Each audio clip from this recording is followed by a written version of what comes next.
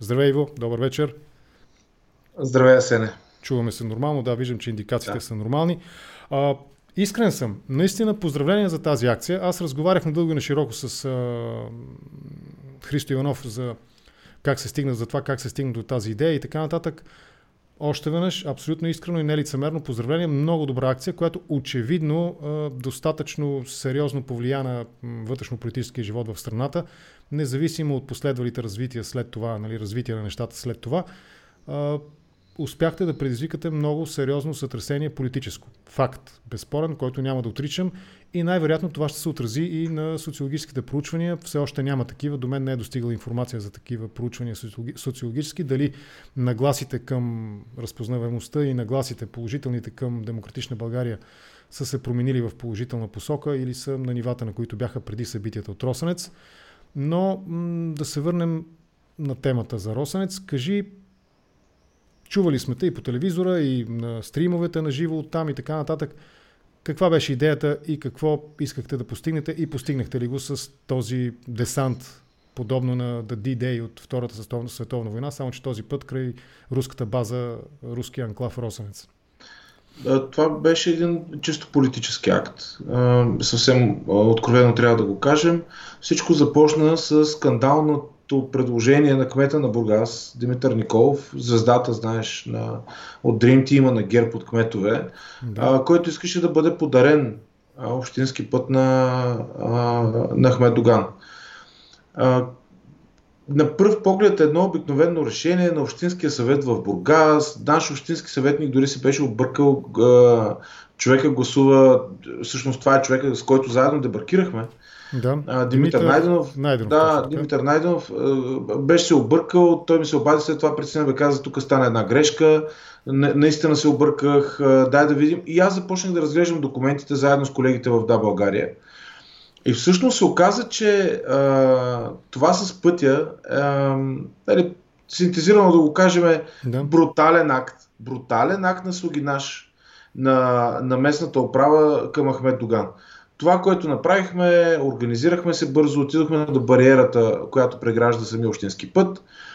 Опитахме да минем, забраниха ни, имаше едни паркирани джипове на НСО, излязоха едни охранители, така, доста респектиращо, но тъй като ние не си бяхме свършили в началото на пълно работата, чисто документално, която е доста, т.е. проучване на всички терени, кое е публична държавна собственост, запитвания до областните управители, до съответните институции и така нататък, ние се върнахме. В какво се изразява объркването? Той не е знаел какво гласува, не е разбирал какво гласува, нещо е подменено по време на гласуването. В какво се изразява това негово на Димитър Найденов объркване? Пътя, отдаването на този път е сложено в една друга точка по европейски проект за водоснабдяване и канализация на близко селище. И най-отдолу, въпреки че той е на няколко километра, е сложено като една невидна точка. С малките букви. Така.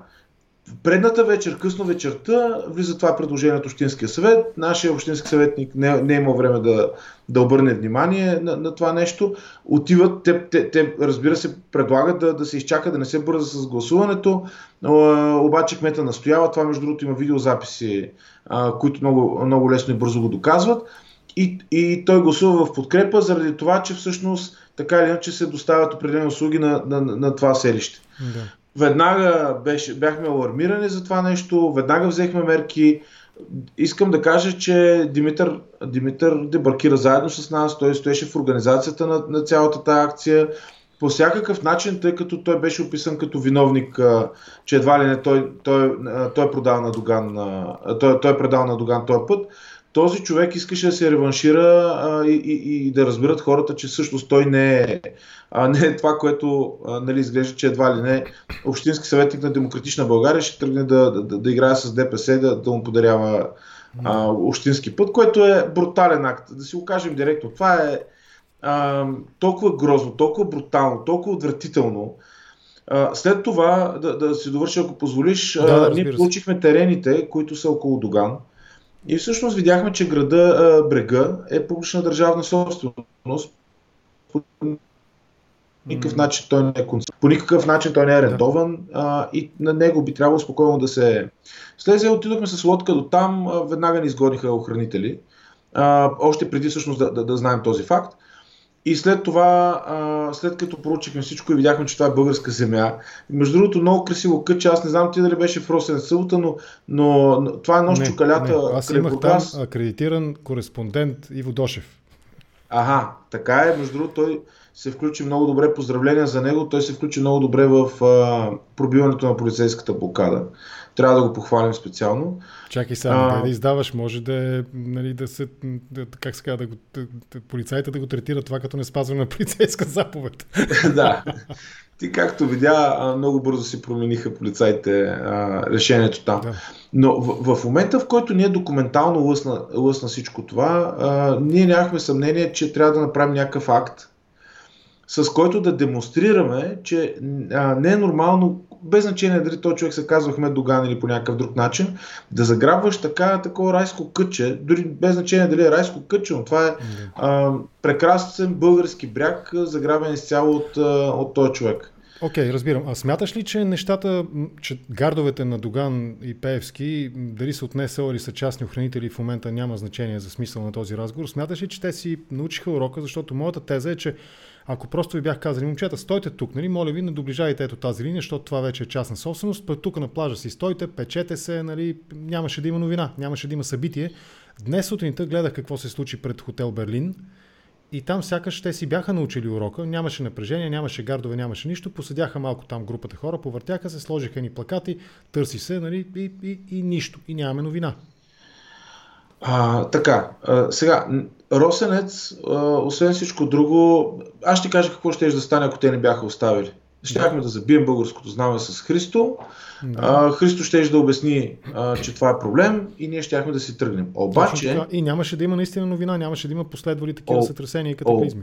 Обаче 6 години хората от Бургас, които бяха свикнали, местните хора бяха свикнали да ходят на този плаж, бяха гонени от тези... аз не мога да ги нарека охранители, това е чисто мутренско поведение, това си мутри. Хората бяха гонени от тези мутри и не предполагаше по никакъв начин, че за нас ще бъде лесно да забием знамето. Още, дори след като те разпознаха Христо, станаха, бих казал, всички сме гледали видеото, още по-брутални, защото те усещаха, че за тях това означава голям проблем. Аз казвам така, те се оказаха достатъчно глупави да не могат да се държат професионално и наистина да не предизвикат проблем както за своите охраняеми обекти, така и за политическата власт, която на практика ги контролира и тях през президента или през изпълнителната, в момента няма никакво значение, но ако бяха една идея по-интелигентни и образовани, не образовани, как се казва, професионалисти, една идея по-добре подготвени професионалисти, просто нямаше да се стигне до това, което се случва в момента. Ако позволиш, всъщност това, което реално разгниви хората, поне според мен, освен това, че става дума за грамен български бряг, недопускане на хора, акта със знамето Асене. Български офицер, служител на Националната служба за охрана, на една от може би най-добре подготвената служба в силовите структури, да нагъне знамето и да го хвърля в канавката. Виж, каквито и различия да имаме, каквито и да сме. Единият охранител, другия политик, третия гражданин, четвъртия плажуващ, а петия Ахмед Доган.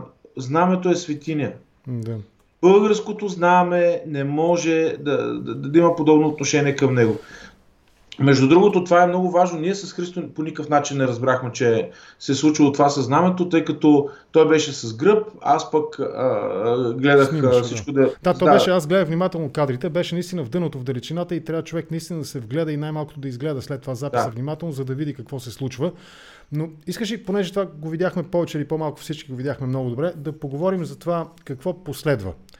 Ще се съгласиш и с мен, и ако не, опровергай ме с твои думи, разбира се, че всъщност протеста, начина по който нещата се развиха, сякаш приключи с втората акция на Росенец и голямото плажуване на Росенец и последвалите искания от страна на Борисов за сваляне на охраната, поисканата оставка от президента на шефа на службата за охрана и в крайна сметка заявеното желание на Доган и на Пеевски да не бъдат охранявани от НСО.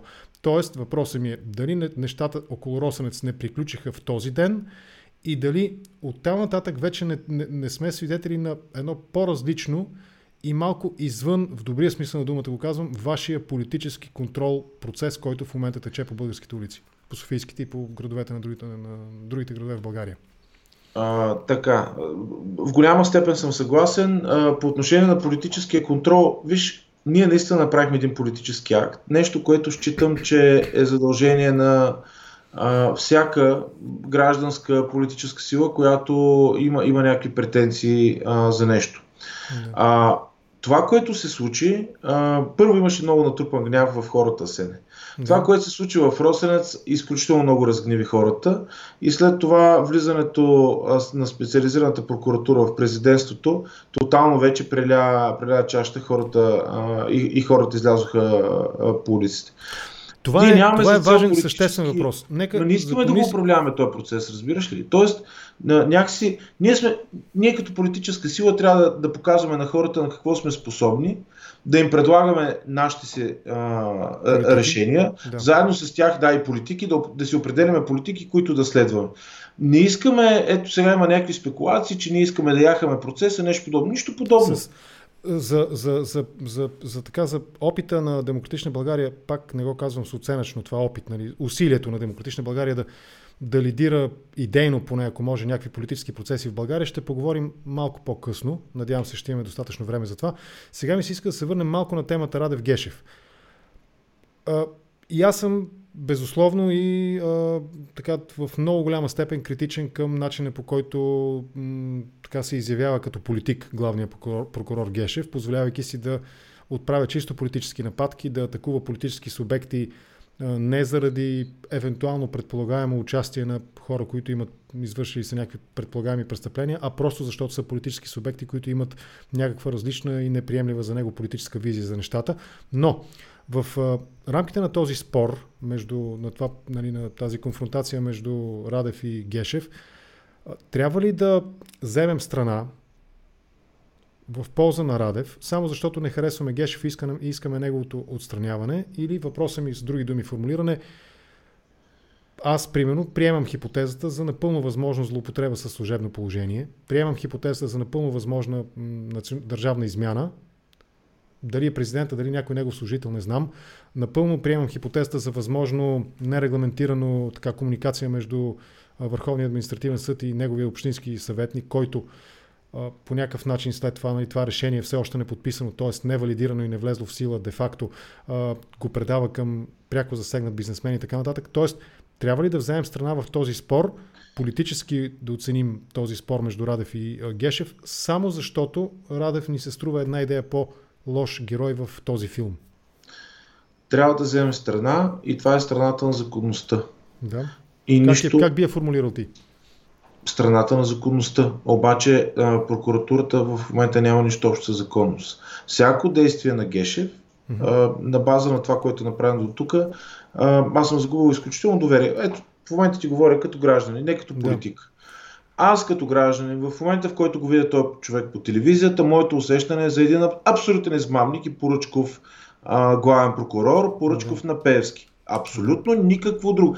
Радев има война в момента с останалите и за хората изглежда, че главна прокуратура удря Радев, за да може да го уязви по най-различен начин. За хората изглежда. Това е ключова дума. Трябва ли тогава, само защото Радев не удря тези, които са неговите, как да го кажем, поддръжката му, са поддържащата роля зад гърба на Радев, зад гърба на Гешев, очевидно, той не проверява снимките с парите в чекмеджето, не проверява SMS-ите между Горанов и независимо, че Борисов поиска оставката на Горанов. Това е отделна тема, която предполагам утре ще намеря с кой да коментирам в Контракоментар. Ако искаш и с теб можем да поговорим, ама да минем по конспекта. Това, че Гешев, ще го опростя, не атакува неговите хора, а атакува президентските хора, означава ли автоматично, че неговите действия спрямо президентските хора са неправомерни, само защото той си затваря очите за други неща? И в този смисъл отново въпроса. Подкрепа за Радев необходима ли е в казуса с битката му, войната му с Гешев? Виж, дай да ти отговоря много директно. Първо само да уточня, аз не съм юрист, обаче от това, което... Говорим като граждани, като свидетели на този процес. Като свидетели на този процес, аз ще кажа, че за мен това влизане на прокуратурата в президентството е нарушаване на имунитета на държавния глава. Точка. Казвам ти го за мен като гражданин. Демократична България да подкрепя президента Радев, дума не може да става. Дума не може да става изключително далеч от това. Но демократична България да подкрепя законността, а законността означава имунитет за държавния глава, да. Това подкрепя демократична България. Никаква колаборация с... Виж, да си говорим директно. Тъй като има такива спекулации, аз на ден по няколко души ми се обаждат, що така с БСП и с президента Радев. Няма такова нещо. Излезли сме на този протест да искаме оставката на правителството и на Гешев. Точка. С много ясни аргументи за това нещо. По отношение на президента, ние и не сме протестирали и не сме били в подкрепа на президента пред президентството. Но ние сме за законността. А в случая законността е спазване на неприкосновеността на държавния глава и на неговия имунитет, който той притежава. Но той не се разпростира върху неговите съветници. Пример в Щатите. Мнозина от тясното обкръжение на Тръмп се сблъскаха с правосъдието, някои получиха присъди, на някои той отмени присъдите и помилва ги в последствие, примерно този Роджер Стоун и така нататък, но това е един сюжет, който е сравним, да го кажем, като... Но ФБР не влезе в Белия дом, нали? ФБР не влезе в Белия дом, защото аз дори не мога да си представя, който е ходил в Белия дом, знае как ФБР влиза в Белия дом и какво трябва да направи президента за това нещо. Включително и Никсън, когато подава оставка, ФБР не е влизал в Белия дом. Разбирате. Нали, някакси аналогия между България и Щатите малко несериозно, обаче в случая от всякъде мирише на поръчкови действия спрямо президента Радев. Пак казвам, не го подкрепяме. Подкрепяме законността. Ако прокуратурата не работи за себе си, това, което тя изкарва, са нелепи неща. По отношение на Бобоков, например. Нали, тъй като това явно е един от хората, които са в някакъв според прокуратурата близък кръг около президента, те го обвиняват за съобщения, които той препраща от българската телеграфна агенция СЕНЕ и Reuters. И това решение, нали, съдебното, което се предполага, че е което е неподписано и получил, да, не предполага. Така. Добре, съобщение на БТА, това сериозно ли? Българската прокуратура. И тя го изкарва това като някакви доказателства, като някакви сериозни аргументи за търговия с влияние и нещо подобно. Ама това в Щатите, ако някой го чуе, тези хора са уволнени, не за друго. Ама нормално е, ако аз имам 2 завода в Алжир. Давам ти пример. Ако аз имам 2 завода в Алжир, нормално аз се интересувам кой ще е посланник там. Да, за посланиците, че те трябва да правят всичко възможно за в името на българския бизнес, с това съм съгласен наистина. Естествено има някаква законова рамка, какво могат и какво не би трябвало да правят, нали, това е друг разговор. Да се върнем в България. Има ли в какво се припокриват, освен, нали, слогана мутри вън, оставка на Гешев и оставка на Борисов, ако разширим смисъла, който предполагаемо Плевнелиев, ще я кажа, Радев влага в тези думи, виждаш ли някакво покритие между целите, политическите цели, които Демократична България си поставя и в момента тези протести, които сякаш се така подхранват с гориво именно от офиса на президента, а не от улицата, от вашия офис, от нали, контактите на отровното трио или нещо от рода? Има ли някаква, ако разширим, нали, отворим, анзипнем, анрарнем думите на Радев, можеш ли да припознаеш някой от идеите на Демократична България в неговите думи?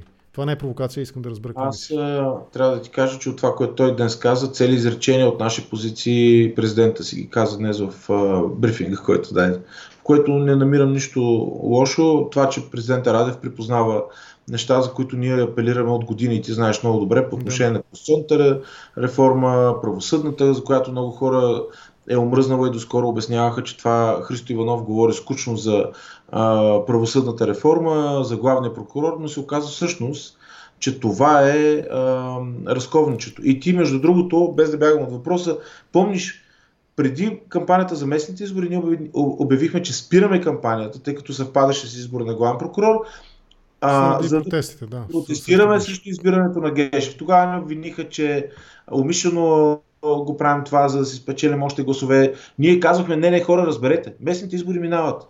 Местните избори минават, но Гешев ще стои 7 години.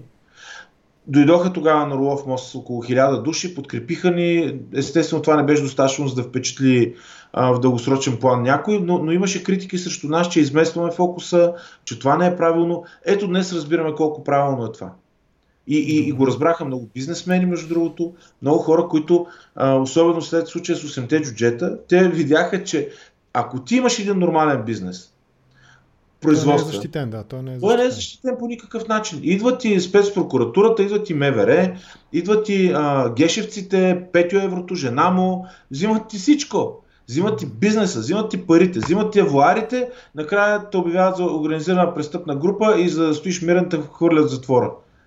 Ето това са хора, които са абсолютни престъпници, както ако ползваме този стар израз. Прокурорски термин, да. Да, които обаче застанали отпред на държавната машина и се разпореждат за това кой има право да работи в тази държава и кой няма право да работи. От тази гледна точка пак е във въпроса, между другото. Имаме една основна цел.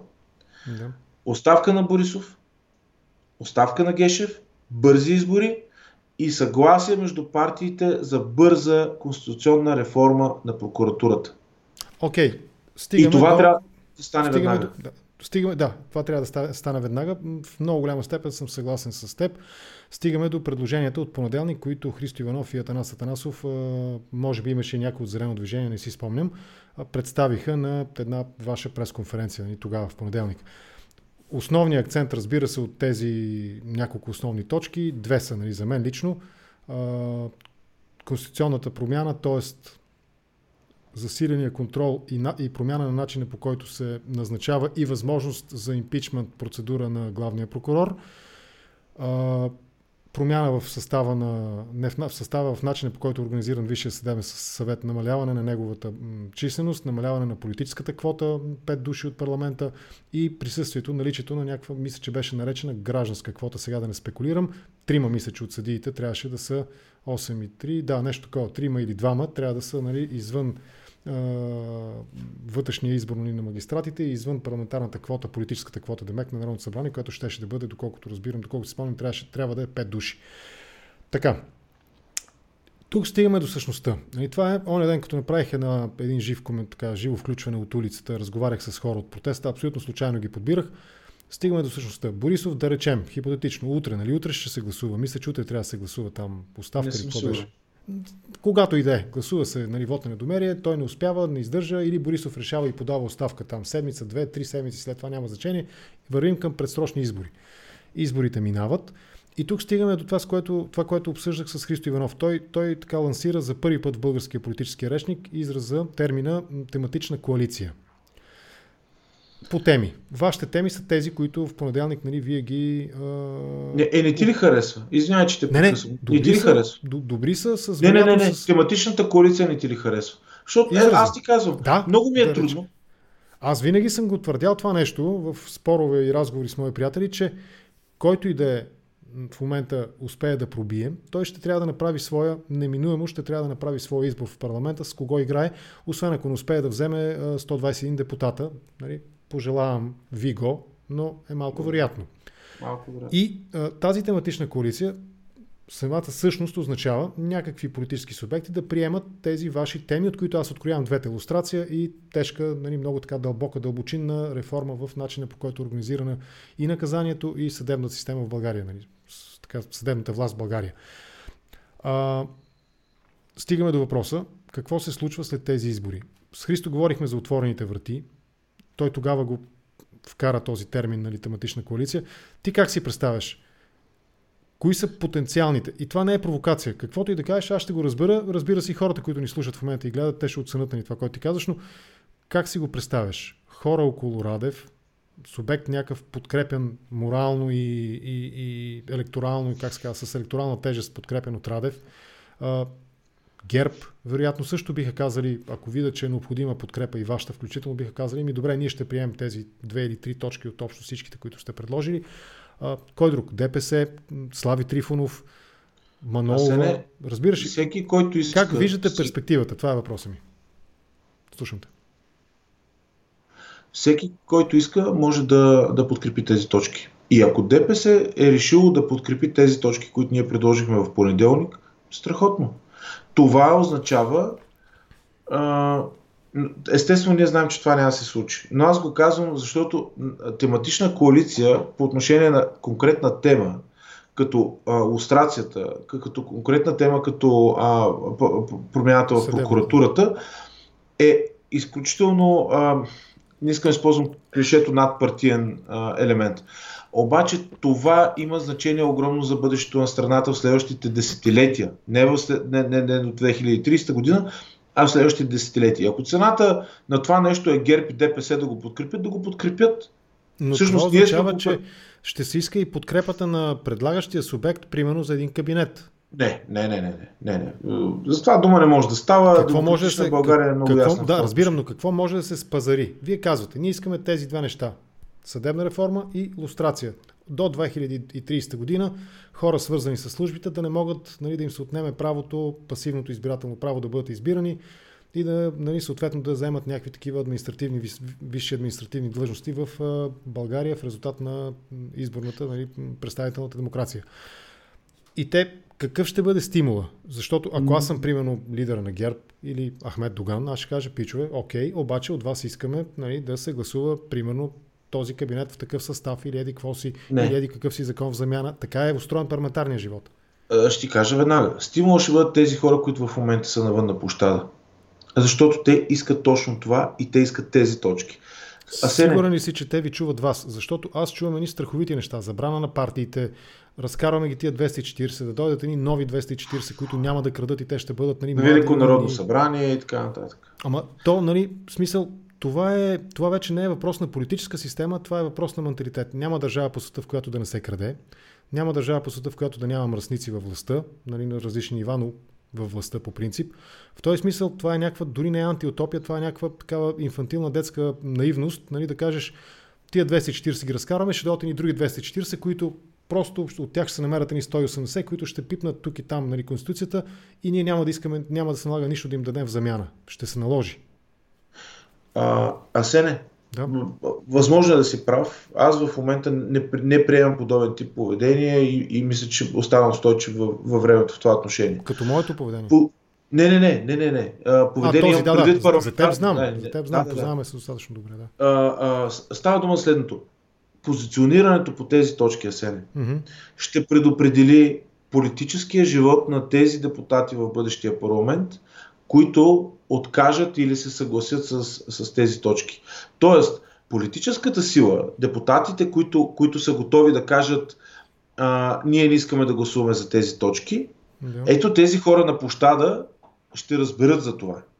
Може да звучи малко наивно, обаче това има значение и това за тях ще бъде огромен проблем. Аз вярвам, че това, което в момента случва, между другото, само да ти кажа, аз съм в Добрич в момента, не съм виждал много давно. Това е благодаря за това, че нали, прие в крайна сметка поканата да разговаряме. Стотици хора имаше допреди малко в центъра на града. Стотици хора. Това не съм го виждал в Добрич много отдавна. Това за мен не означава, че има много гневни хора. За мен беше много интересно, до сега бях основно софийските протести, да чуя, стоях отстрани и слушах много внимателно поведението на самия протест. Гешев е позор, оставка, мутри и чекмеджето с пачките и златните кюлчета. Това е протеста в Добрич. Което не означава, че тези хора вече са на едно друго ниво на разбиране. До много скоро не се разбираше какъв проблем може да бъде главният прокурор за страната ни. Да, вече е ясно. Вече за всички е ясно. Вече за всички е ясно, че Днес Асен води предаването си, утре Асен може да бъде в ареста, защото са го намерили по някаква форма в подозрение за някакво престъпление. Асен не извърши. Защото е провел разговор по скайп с Иво Мирчев от Демократична България. Например, да, който обаче е бил задържан там уикенда и това е лице и доказва и след това. Това беше също с Прокопиев и делото с него. Те се опитаха в един абсолютно скълъпен процес да го обвинят, който нямаше да мине естествено на следващото ниво, на следващата инстанция, но 8 месеца ще да е в затвора. Да. По време на изборите те ще да казват обвинения. Да обърнем малко внимание на хората, които ни гледат. Виждам, че има въпроси. Ще се опитам да проследя някои от тях, които забелязах. При това обаче един такъв малко пак ретроспективен въпрос. Къде сбъркахме тогава през лятото на 2013 година? Съдейки по това, че в момента нещата като че имат много по-силен политически заряд, такъв гражданско-политически заряд, къде сбъркахме според теб през 2013 година? Аз мисля, че сме сбъркали, но няма да кажа аз къде мисля, защото разговарям с теб в момента. На ден по няколко пъти се задавам този въпрос и искрено ти казвам, обвинявам в някаква степен и себе си. Може би не успяхме да обединим хората на самия протест. Протестите бяха многобройни, но се изгуби в един момент.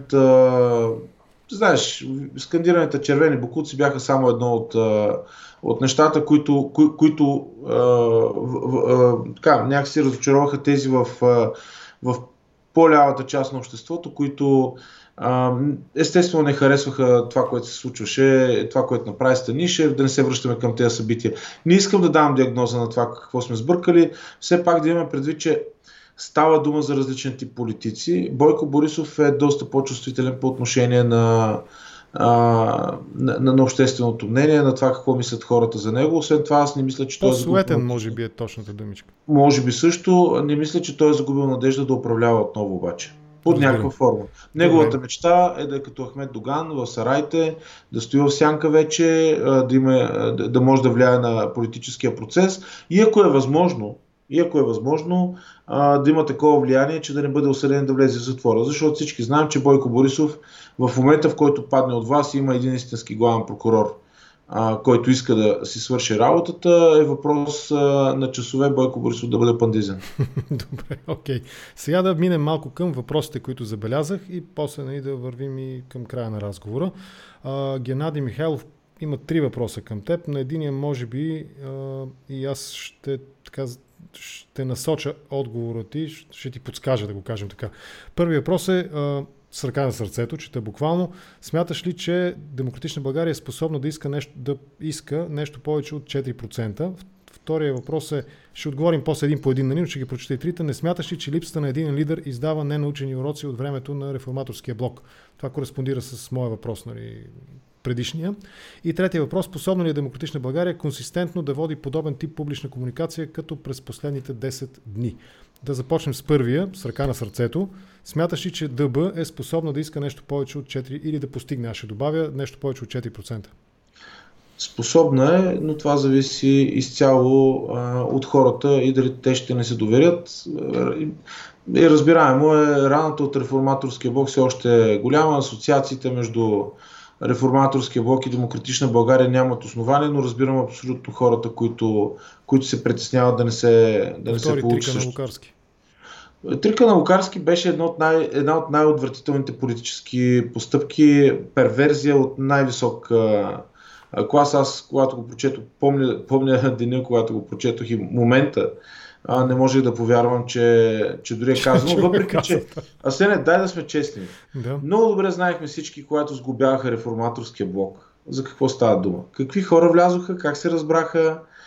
Бяхме наясно с целият процес, както и бяхме наясно, че предварително в общи линии беше ясно, че реформаторския блок се конструира. Да разбирам ли, че в момента няма такива планове, няма такива индикации, няма такива действия,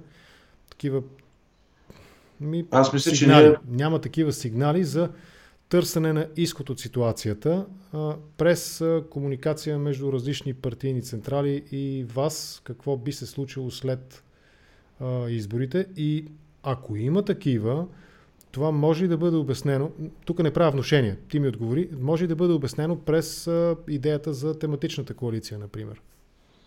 Виж, опитвам се по-просто да отговаря. Демократична България съществува 2 години и половина. За тези 2 години и половина няма нито един скандал.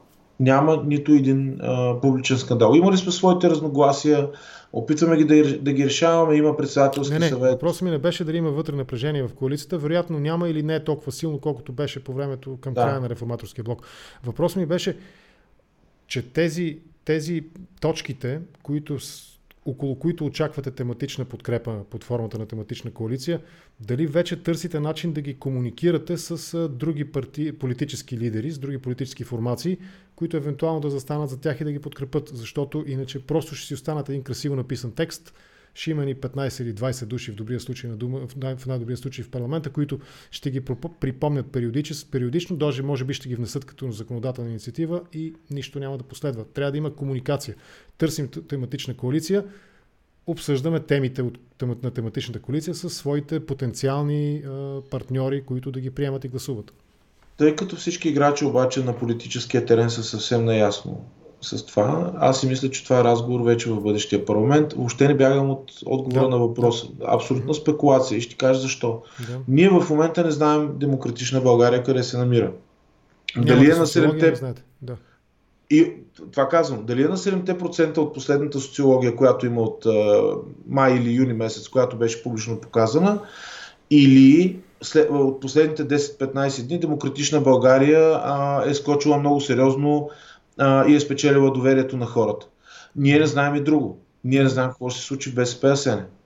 Ти знаеш, че чрез Кирил Добрев БСП може да бъде превзета по един много елегантен начин от Делян Пеевски.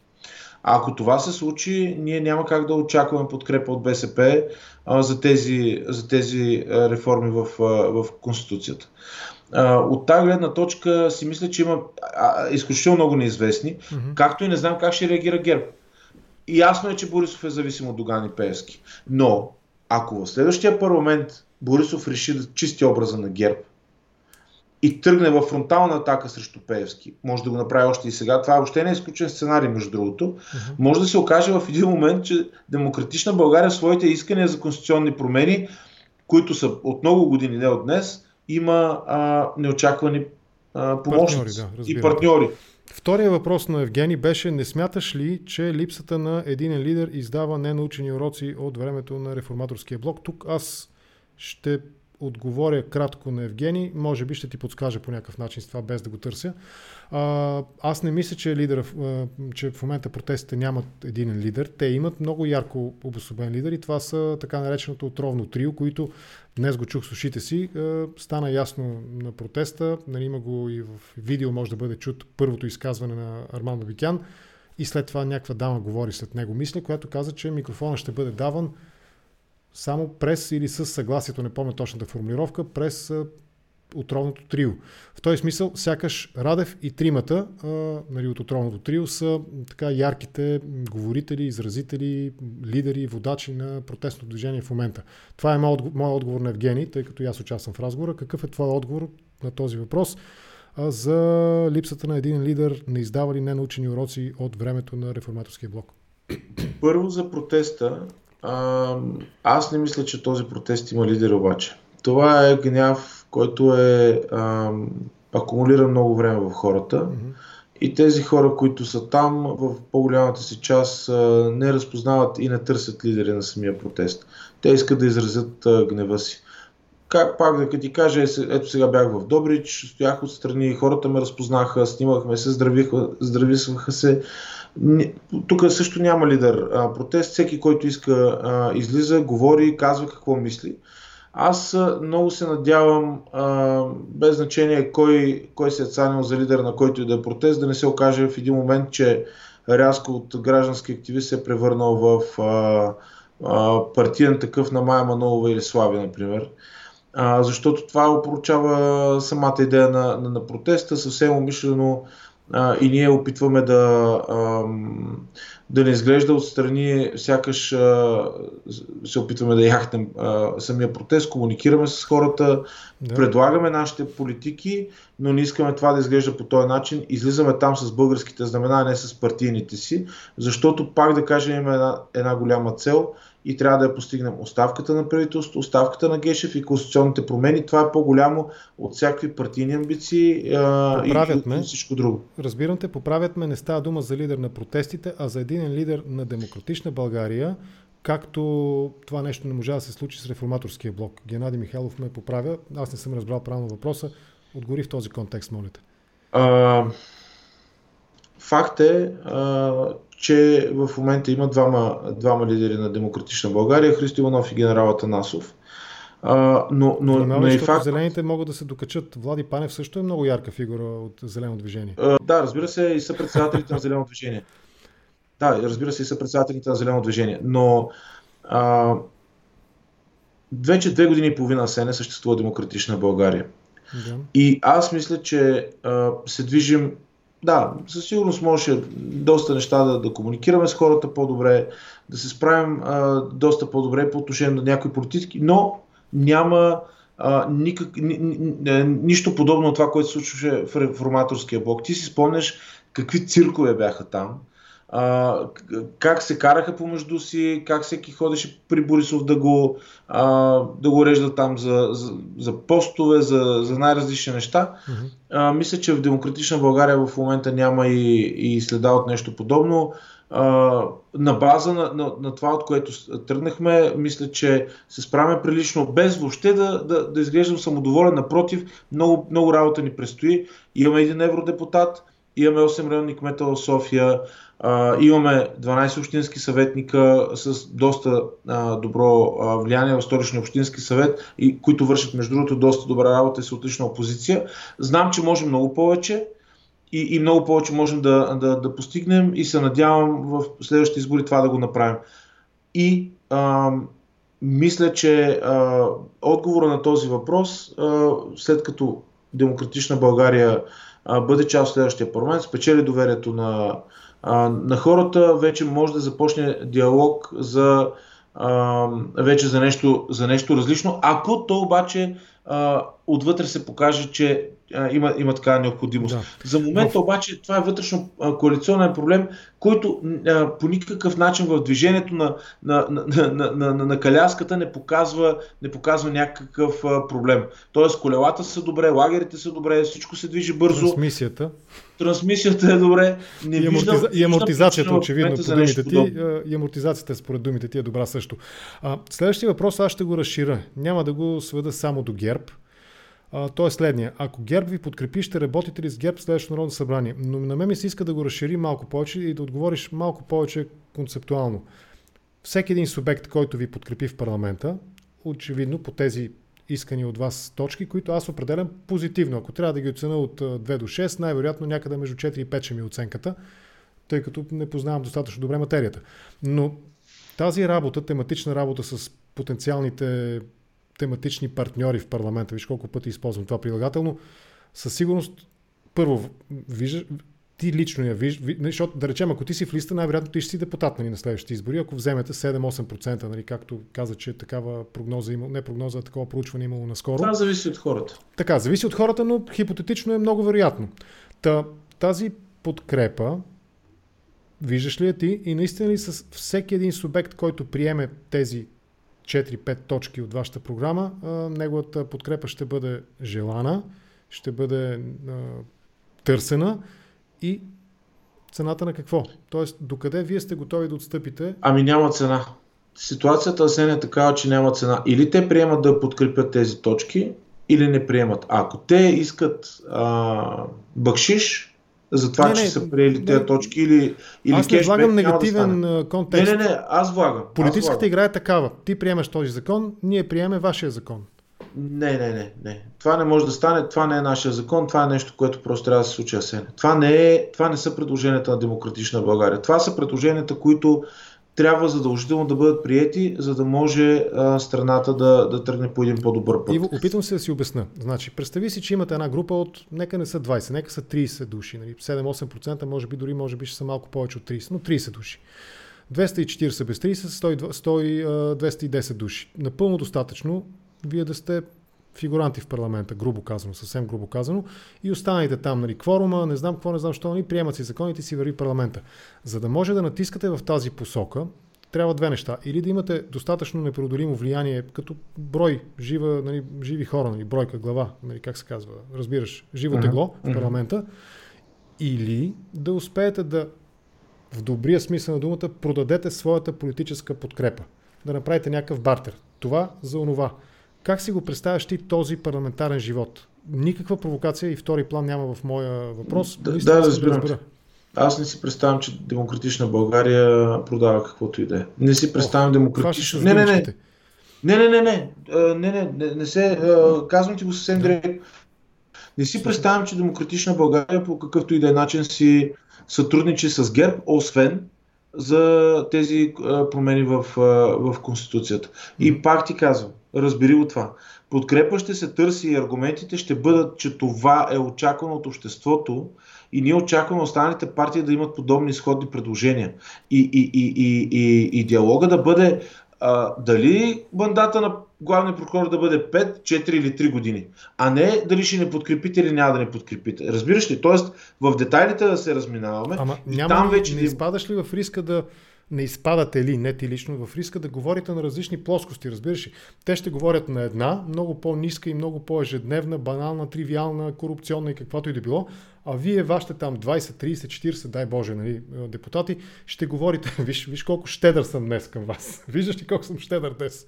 Но минимум 15 души, колкото там 4% са минимум 15, нали? Тези депутати ще говорят на едно много по-високо, ако щеш дори иронично казано интелектуално ниво.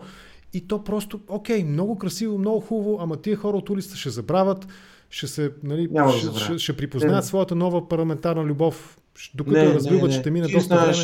Не, аз знам, че ти доста добре познаваш политическите процеси и ти виждаш енергията, която е в момента и знам, че ти добре правиш разликата с 2013. Тези хора няма да забравят. И тези хора вече знаят какво да имаш проблемен главен прокурор. И тези хора няма да забравят това. Всяка политическа сила, която не се съгласи с нашите предложения или пък не даде сходни, които са по смисъл, ще плати огромна политическа цена. Факт е, възможно е ние да попаднем в средел на пресрочни избори, тъй като няма да има никакво съгласие. Защото ти казваш, че ние може да имаме 30-40 депутата, обаче следващия парламент ще има 8 партии. Не, пожелах, не казвам, пожелах го. Окей. Пожелателно говоря благосклонно към теб в момента, защото уважавам събеседници. Как се казва? Гостоприемен съм, да го кажем така. Благодаря. Но ще има поне 8 партии, Асене. Тези 8 партии, до тук голяма част от тях аз ги виждам на протеста, лидерите им, виждам ги съгласни, виждам ги как викат Гешев е позор. Няма аргумент, Асене, ако те влязат в парламента да не се съгласят с тези наши предложения. Ако приемам, че наистина Демократична България не може да надскочи 30-40 депутата. Въпреки че ако вече влезем в ролята малко на политически анализатори, можем спокойно да кажем, че в последните 2 седмици Демократична България ми се направи, без да звучи самодоволно и арогантно, доста сериозен скок и показа разширяване. Да. И това се личи във всеки един компонент. Аз се надявам това да продължи и Демократична България по този път да има много по-силно представителство, да спечели всъщност доверието на хората. Точно с този аргумент. Защото ние казваме така, когато гласувате за Демократична България, ето тези точки ще бъдат изпълнени. И не, ние няма да се продадем, и не, ние няма да ги изтъргуваме за места на министри в правителство на ГЕРБ. Това е нашия задължителен, опитвам на адженда в момента да измисля синоним, но това е нашия дневен ред. Това е нашия дневен ред в момента. Ние няма да отстъпим. Ето както стои на сайта и както този разговор се записва в момента, и аз ти казвам, че ние няма да отстъпим на това. Но не по начина, по който лидерите на реформаторския блок обясняваха, помниш ли, на парламентарните 2014 ние няма да се коалираме с Бойко е мутра и след това отидоха и първото, което направиха, беше да си коалира с него. Не, казвам ти друго. Това е нашия основен приоритет. Дори и да се окаже, че само за това влизаме, което разбира се не е така, но това е наша основа, защото иначе се повтори Гешев. И той може да се повтори в много по-тежка форма, отколкото е сега. Защото той в момента е една милиционерска калинка, но следващия може да е още по-зъл от това. И може да буквално да доведе дори страната до гражданска война. Без въобще това да звучи преувеличено. Ако почнем да обобщаваме вече, защото чакай да видя колко, 50 минути разговаряме. Благодаря ти за търпението, между другото. За мен е чест. За мен е интересно и приятно да те слушам. Благодаря за това, че го оценяваш като чест. Ако се върнем на темата, политическата тема, сега от дистанция на тези няколко години, да речем от датата на формирането на Да, България, как оценяваш нуждата от ясен, работещ, добре функциониращ политически компас, да го кажа така, малко красиви думички да използвам и аз, или по-просто казано, координатната система, класическата, старомодната, консервативна политическа координатна система, ляво, дясно, център, необходим ли е този разговор и може ли през този разговор да се осмисли сегашния процес в България и ако може, как и дали е необходимо? Винаги е необходим. Винаги е необходим, обаче изключително объркане са нещата в България. Ти помниш, нас ни наричаха леви либерали, меки китки, какво ли не беше? Анархолиберали е написано. Анархолиберали. Какво ли не съм чувал. Накрая се оказа, че точно тези меките китки, анархолиберали и какви ли не още, отидоха в Росенец и имаха смелостта и коража, без въобще да надценявам това, което сме направили, да не излиза като някакво героизиране, да отидат да се противопоставят на Доган. Защото днес изглежда лесно. Обаче днес сме сряда вечер, а само преди една седмица, т.е. преди 8 дни, Доган и сараите му изглеждаха като нещо непреодолимо. Та точно тези имаха смелостта да отидат и да свършат тази работа. Нещо, което не направиха те псевдопатриоти и всякакви, които ходят да бият бабите по границата, имигрантки, но нямат смелостта да отидат да се противопоставят на Доган, нали? Защото Валери Симеонов ходеше да рита там бабите от Сирия, но когато стане дума за сараите, се свива и снишава. От тази гледна точка много объркано в България какви са вече. Нали, ние бяхме либералите, дето умниките, красивите, градска интелигенция и така. И изведнъж отиваш и забиваш българското знаме и показваш доста силно патриотично чувство. Това може да бъде обяснено и именно като необходимост от връщане на идеологията, на ясната политическа идеология, без значение каква лява, дясна, либерална, консервативна, бла-бла-бла, обратно в българския политически живот. Нещо, което аз абсолютно безрезервно и много твърдо отстоявам. Това знаеш, да съм бил много силно критичен и знам, абсолютно това трябва да се случи, но първото, което трябва да се случи е да си върнем страната. Асене, България в момента не ни принадлежи на нас като граждани. Иво, разбирате, но това са едни красиви улични слогани. Разбери ме правилно, това са едни красиви улични слогани. Със сигурност те са масови, те са популярни и грубо казано, пак не го приема и лично, продаваеми на масите, на широките народни маси, да използваме ни по-такива, по-старовремски, комунистически клишета. Но има и една прослойка избиратели, която, силно маргинална, силно малцинствена, но има такива хора, които се интересуват от същността на нещата. И за мен, да си върнем страната, прощавай, но това наистина е един красив слоган, но аз искам да знам 5-6 стъпки. Ето, от тези, които сте предложили, 2 според мен са ярки и те са много значими наистина. 3. Те са 3 на практика. Контрол, силен контрол парламентарен, т.е. политически върху главния прокурор, политически, но запазен принципа на равнопоставеност през необходимата квота. Там колко си депутата да могат да задвижат процедура 2-3-5 или нещо от рода беше процедура по отстраняване. Лустрацията, реформа на начина, по който функционира Висшия съдебен съвет, т.е. съдебната власт в България. Това са, ето това са някои от стъпките, но има и други. Има и други стъпки. Мнозина биха питали за мащабите, докъде се разпростира държавата, как участва в икономиката държавата, начина по който и обема по който, нали, обема в който се разпространяват, какво е това? Намесата на държавата. Разпределя. Обема по който се разпределя обществения ресурс и европейските фондове. Това са все съществени въпроси политически, които могат да бъдат сложени на тази ляво-дясна везна и да бъдат оценени политически именно по този старомоден, консервативен политически ориентир. И ето краткият отговор тук е да, трябва и аз съм съгласен с теб. Обаче, защото знам, че най-вероятно следващия въпрос ще кажа, добре бе, Мирчев, вие къде сте в тази работа? Аз ще го кажа... Не бях мислил, слушате, да. Да, може и да го задам. Да.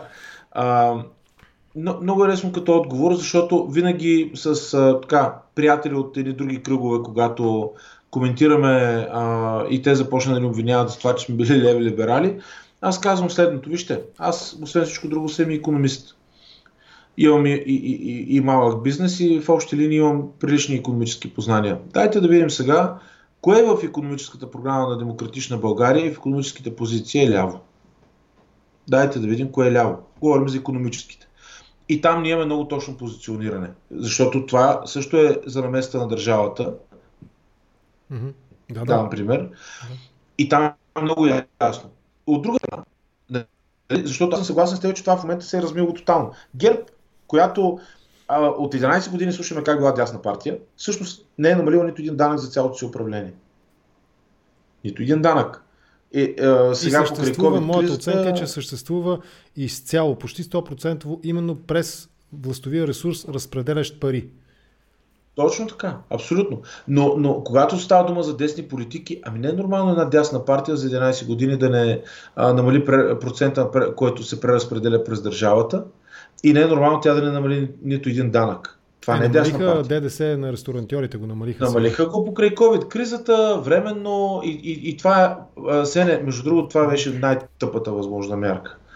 Знам, че е остър израза, но това е тъпа мярка, точно тази да бъде намалена. Това още повече показва как при тези хора липсва каквато и да е стратегия. Ние обаче, още при създаването на Демократична България, предложихме ДДС да бъде намалено на 18%. С много, много точни аргументи, защото трябва да стане. Това естествено не се възприе от министър Горанов. И ето казвам ти, когато кажат Демократична България, аз не ви знам, леви ли сте, десни ли сте, какви сте. Много е лесно. Ако вземем координатната система и икономическите политики, ние сме в дясно. Без да забравяме социалната част, но ние сме много в дясно, подчертавайки, че трябва да се насърчават бизнеса, свободата, инициативата, предприемачество и така нататък, да не ставаме скучни за хората. Но ние сме там. И аз мисля, че в момента по координатната система ние имаме много ясно и точно позициониране.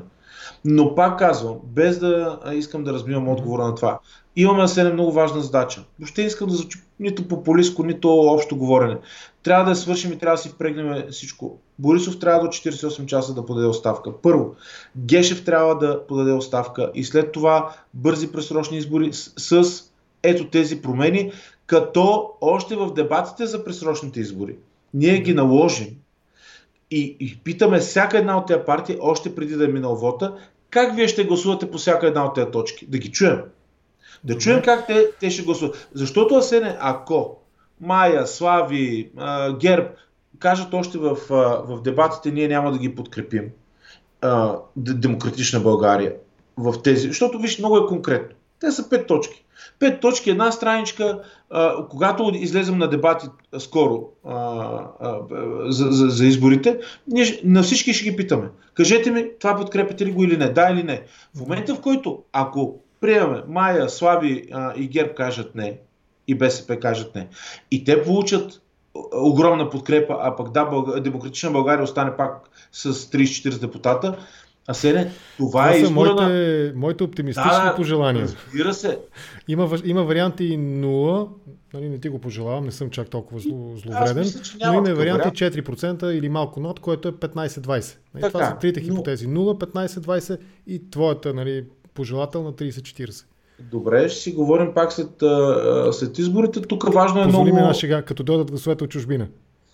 Така, аз друга ще кажа, на последните избори, в които се гласуваше в чужбина, пък бях и първа политическа сила, без, нали, пак искам да кажа, че се шегуваме. Къде беше? В Япония и в Нова Зеландия или къде беше, не си спомням? И аз не си спомням. Окей, извън шегите. Сериозно, тази 48-часова необходимост, нали, оставка на Гешев и Борисов, ли обяснява това или би трябвало да мотивира, нека го кажем така, хора с абсолютно противоположни и дори в режим на нетърпимост политически убеждения и симпатии да влезат в режим на търпимост и да се гледат с лошо око, ама, нали, да се търпат на разстояние 1-2 метра един от друг на площада днес. Не, чак толкова, не от това, което аз виждам на протестите, много различни хора, много, нали, включително и агитки. Не, че и преди ги нямаше, но сега са някакси изглеждат повече. Но виж, извинявай, искам да се върна на предния въпрос. Аз пак ще ти припомня сегашния си въпрос. Да, извинявам се за това. Да. Обаче, ако в дебатите преди изборите партиите извън Демократична България заявят, че те не искат да ни подкрепят и въпреки това получат подкрепата на хората, това означава, че обществото не иска промяна. Аз обаче съм далеч от тази мисъл. И тези протести го показват. Хората все не са гневни. Хората са гневни и има два избора за останалите партии. Те или се съгласяват с нашите искания и с нашите предложения за промени в Конституцията, вариант 1, или вариант 2, знаеш, те са аут. Аз не вярвам, те са толкова глупави обаче. Което означава, че трябва да се съгласят. И тук вече ясно се показва колко смислен може да бъде протеста на хората във всичките тези градове, които се вдигнаха и всяка вечер протестират с тези искания. Това е примера, в който в една демокрация добрия пример, тези хора от площадите започват да принуждават партиите да си свършат работата, за която са се включили от граждани някакви хора станали. Това обаче, което ти ми казваш, тук може би малко ще така влеза аз малко в такъв по-агресивен, нали, контекст. Много ми прилича на типичната неполитическа, неправителствена така сфера и дейност. Тоест, нашата ангажираност се разпростира до там ние да подтикваме фактическите политически играчи да правят някакви неща, а пък ние оставаме в готовност да продължим да ги подтикваме от улицата и през подкрепата на улицата, което малко ми се струва, че излиза извън хипотезата за смисъла на формиране и съществуване на политически партии. Не. Ние като политическа партия ги подтикваме. И това не е ролята. Значи ние първо като политическа партия правим това конкретно предложение, което е политически акт. И вече като политическа партия им казваме: ето стойте, вие се борите за гласовете на хората. Ние искаме от вас това е политическо. Това не е НПО, тук няма НПО.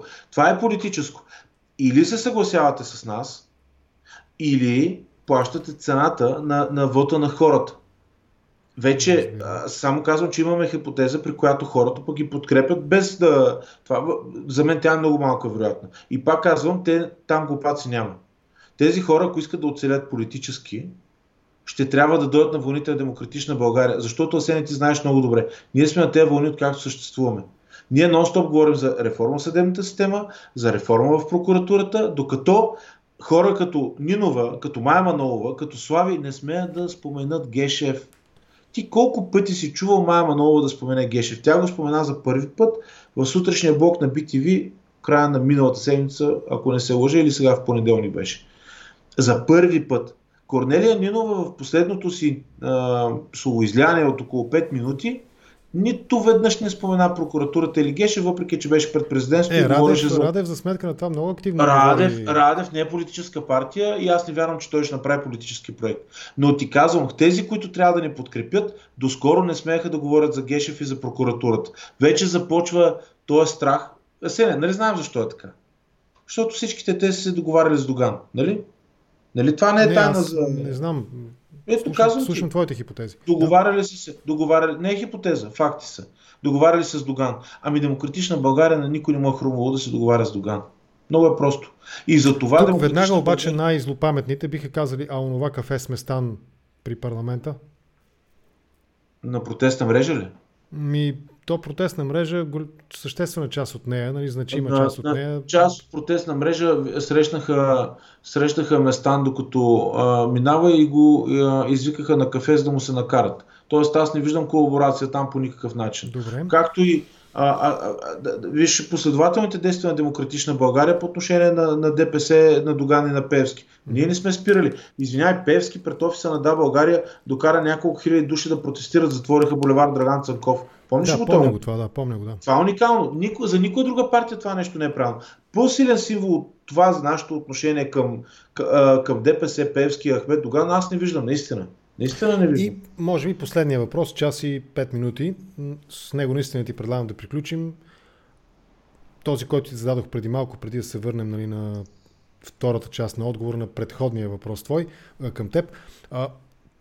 Това, което ти определи като абсолютно необходимо да се случи в рамките на 48 часа, това ли е лепилото, което би трябвало да слепи хора с абсолютно противоположни, някои от тях дори абсолютно неадекватни псевдополитически виждания, нали, какво трябва да се случи в България, като например забрана и разпускане на партиите. Нали, сякаш 34-та година, то напълно възможно хората изобщо не знаят какво се е случило тогава, разбира се. Или да питат, чакай, каква 34-та, тя още не е дошла, нали, 34-та предстои да дойдете първа. Това ли е лепилото, което трябва да слепи тези хора и да ги направи единни, да ги изважда отново и отново на улицата при необходимост, ако следващия парламент, тези нови 240 прекрасни хора не вършат тази работа, която днес ти предполагаш, че вие предполагате от Демократична България, че хората искат да се случи? Не би го нарекал лепило, би го нарекал цел. Добре. Това е цел. Тези оставки, те са цел. Не ги възприемам като лепило. Пак, без да си мислиш, че бягам от въпроса, ще ти дам един пример, който мислиш, че ще отговори. Онзи ден наш активист беше не с българското, а с знанието на Европейския съюз. Около него имахме много активисти, знанието на българското, разбира се. Да. Дойде при него един човек и започна да му казва, свали знамето, само български знамена трябва тук, какви сте атлантически, нали, от човек очевидно беше от малко по-така на това българското разбиране за националистически настроения. Отидох при него, прегърна го приятелски и му казах: приятелю, имаме една друга цел в момента. Кое знаме трябва да слагаме, кое да не слагаме, дали трябва да се ориентираме към Русия или някъде другаде, айде този дебат да го водим по друго време. Става ли? Дай сега да си изпълним тези точки и дебата да го оставим за после. Между другото се съгласи, благодари и продължихме без никакъв конфликт. И мисля, че това най-добре отговаря. В момента не говорим за лепило, говорим за цел. Ако ние сега се провалим и Борисов не подаде оставка, ако не успеем да свалим Гешев като главен прокурор и да направим бързи избори, с които да проведем тези конституционни промени, това ще има изключително негативно значение за следващите десетилетия в България за децата ни. И за нас, и за децата ни. С това ти продавам да завършим и много моля всеки, който гледа, много добре да се замисли. Без значение каква партия, позиции, дали харесва Демократична България, дали не харесва, дали лидерите му се струват 2, 3, 5, много малко и така нататък. Не, имаме цел. Бърза оставка на Борисов, бърза оставка на Гешев, предсрочни избори и промени в Конституцията, позволяващи контрол, не позволяващи безконтролно поведение на главния прокурор. Блиц въпрос. Целта оправдава ли средствата в този контекст? Няма кратък отговор. Това е близ въпрос. Добре. Защото ако ти отговоря кратко да, това означава, че трябва да подкрепя разбиването на партийния дом. Аз нещо подобно не мога да подкрепя. Окей, добре. Нека да свършим тук наистина. Иво, благодаря ти за този 1 час и 7-8 минути разговор. Наистина ти благодаря. Лека вечер. Лек път утре за София, ако утре пътуваш или когато пътуваш. Сега веднага тръгвам за София. Сега тази вечер? Да. Що ми казваш, щях да бъда по-кратък? Не, напротив, аз исках максимално много утре рано сутринта имам срещи вече и динамична ситуацията и трябва да съм на линия. Добре, окей. Лек път за София и до скоро и ще си запиша основните неща, които каза и ще те препитам пак след изборите. А може и по-рано, зависи как се развиват нещата. Лека вечер. Видиш колко съм устойчив. Добре, окей. Изключвам те, прекъсни, моля ти връзката.